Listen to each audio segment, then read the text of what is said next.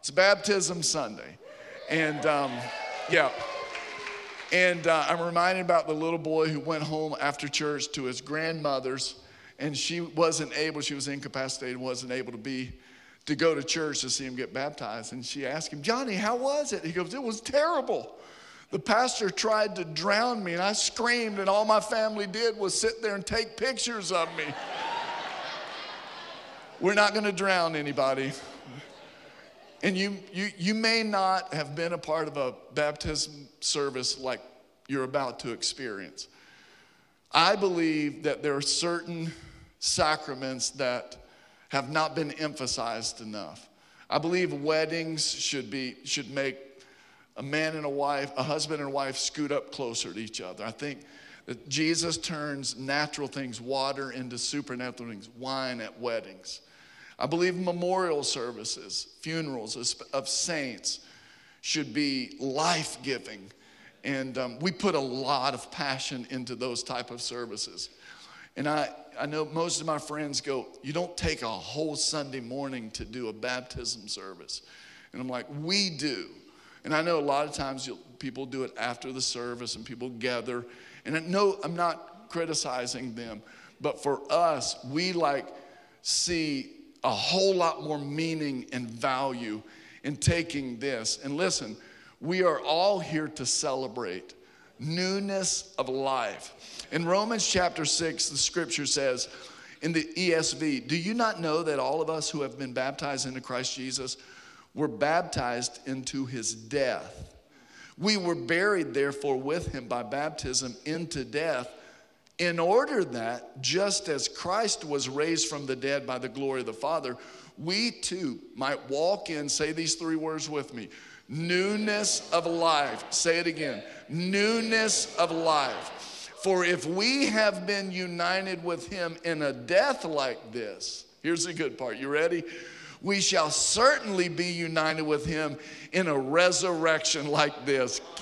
Can I get a witness? I love the Message translation. That same passage says it this way. When we went under the water, we left the old country of sin behind. When we came up out of the water, we entered into the new country of grace. A new life in a new land. That's what baptism into the life of Jesus means. When we are lowered into the water, it is like the burial of Jesus.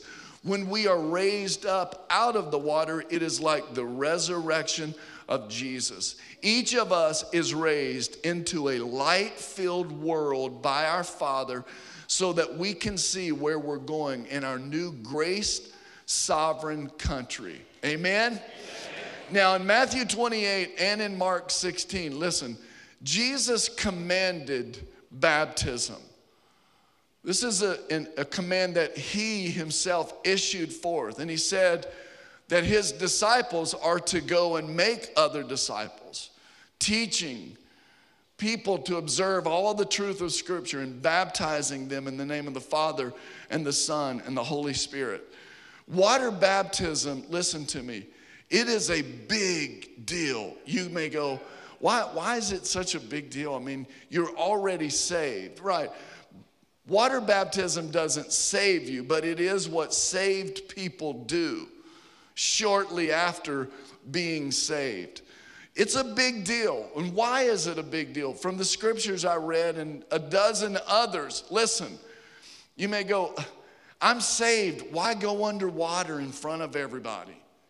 Because Jesus said to. All through scripture, we see there's things that God says to do, and if you don't do them, you don't get the release of the obedience of following those things issues forth. You can go, why pray? God knows what's on my heart. You pray because Jesus said, ask, and you'll receive. If you don't ask, you don't receive. You know, there's a lot of things that he says to do that if we don't do them, you don't get the blessing from walking in obedience. I'm reading through the Old Testament, or through the whole Bible. I'm still in the Old Testament. One of the things that struck me in Numbers chapter 21, One time, Moses has them in the children of Israel in the wilderness. And God, the Bible says, God released snakes to come upon them. And some of them were being bitten and were surviving, and some were being bitten and were dying. And God says to Moses, make a snake that resembles them out of brass. And tell the people, when they look at this snake out of brass, that they will live and not die. And you go, what is this? The hills of West Virginia? Honestly, you go, you read the whole passage and you go, God is still trying to teach them, listen to my voice, do what I say. And this is the man that I'm using to take you through this wilderness. And you may go, like I did initially, that's kind of crazy. His ways are higher than our ways. And so we come to the waters of baptism, listen, so that it's an entry point of a new level of the life of Jesus being released. This is not just, Jesus didn't get baptized just to give Sunday school teachers something to talk about. Jesus said it is necessary to fulfill all righteousness. So baptism, it's a big deal. We want, in all of these candidates that are being baptized today, I believe without a doubt the Word of God promises that a new dimension of the life of Jesus will be released in the 9-year-old and the 39-year-old and the 52-year-old. And that's why we do it. Amen? Now, Matthew chapter 3, it says this. Then Jesus came from Galilee to the Jordan to John to be baptized by him. John would have prevented him saying, I can't baptize you. I need to be baptized by you, and yet you come to me. But Jesus answered him, let it be so now, for thus it is fitting for us to fulfill all righteousness. Everybody look here. You would respond like I would and like John did. Jesus, I can't baptize you. You need to baptize me. And Jesus rejects that thought and he says, this has to happen to fulfill all righteousness. What's the word righteousness means? It means being in right standing with God, being in the right position in your relationship with God. And Jesus says, I need to do this. And look what it says, for us, not for me to fulfill all, for us. What I'm doing is setting an example where all people can be made righteous before God. How awesome is that? And it's not anything we do. It is me offering obedience to what he tells me to do. And so this is a big deal. And you may go, well, he's Jesus. Listen, he's 30 years old too. And in chapter 2, right before this, we're reading about Mary and Joseph running from Herod, who's trying to kill all the infants. There's a 29, 30-year window where the only other thing we hear is Jesus in the temple at one time. There's 30 years that have passed and Jesus hasn't revealed who he is. He hasn't done a miracle. He says this is necessary to fulfill all righteousness. And then, as I always teach on Baptism Sunday, 3 things happened when Jesus was baptized that we can expect and should expect to happen in the life of those who get baptized. In Mark chapter 1, Mark's gospel says, in those days, Jesus came from Nazareth of Galilee and was baptized by John in the Jordan. Now watch, when he came up out of the water, 3 things happened. Immediately, the heavens being torn and the Spirit descending on him like a dove. And a voice came from heaven saying, you are my beloved Son, with you I am well pleased. Let's talk. The first thing that happened, and we believe will happen for every person who gets baptized. John says the heavens, one translation says the heavens were torn. The original word in the Greek said it's literally the word schizo, from which we get schizophrenic, when someone is torn between two things, two identities, two ideas. The Bible says that when Jesus came up out of the water, the heavens, it's the same word that we see that the curtain temple was torn in two.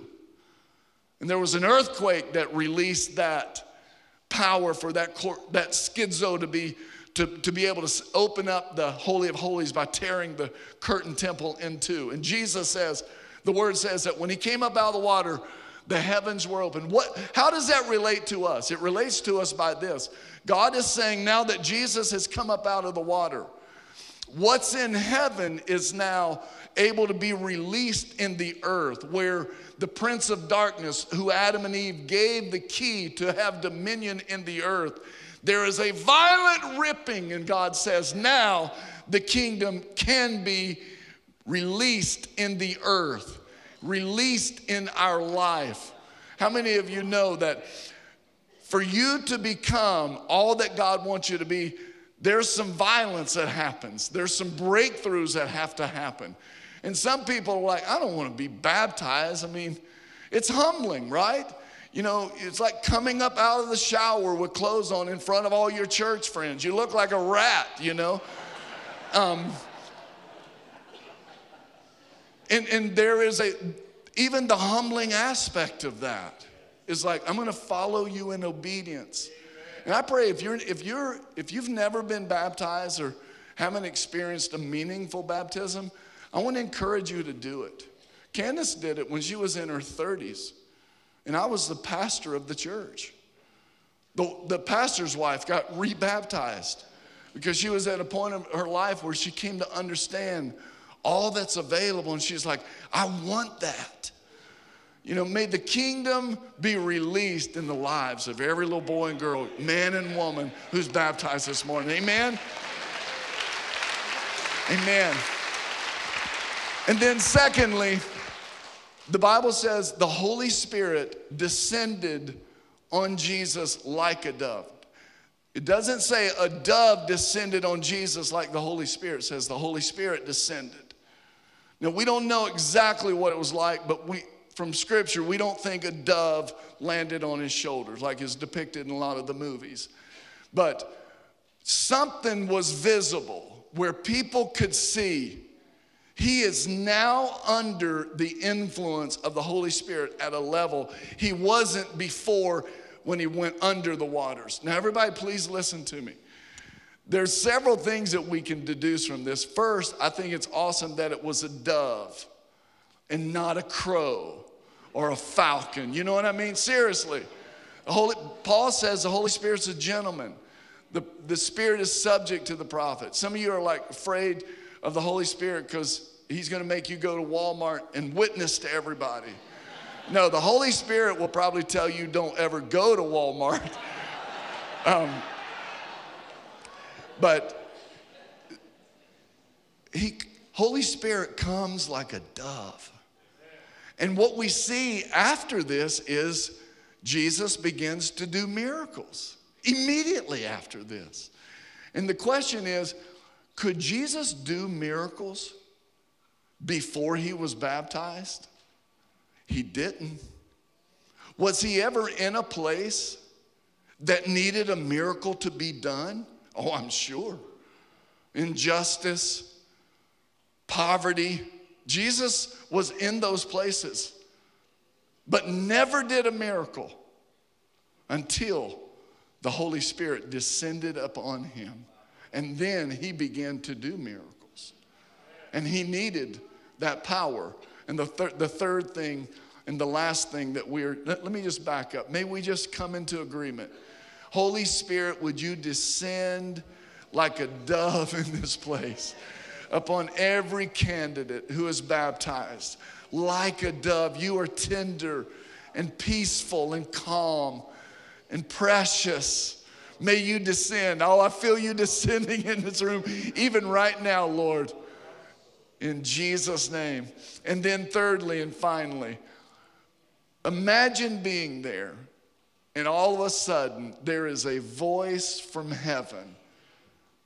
Why would God say, this is my son in whom I'm well pleased? Because there were people who were like, there's no way he can be the Messiah. That's Mary and Joseph. His daddy was a carpenter. There's no way, no way. The church folks didn't know who this was. John did, because John worshiped him before he was born. That's a whole nother sermon. Y'all out there? First time John was in the presence of the Messiah, he worshiped in his mommy's womb. That's being sensitive to the Spirit and who's in your presence. The last thing is, his father said, you are my beloved son. With you I'm well pleased. What's that about? That's about his identity. He wants everybody to know you've been waiting and looking for the Messiah. And the voice from heaven said, that's him. What does Satan say? What's the next thing Jesus hears? Jesus comes up out of the water, the Spirit descends. He hears a voice from heaven.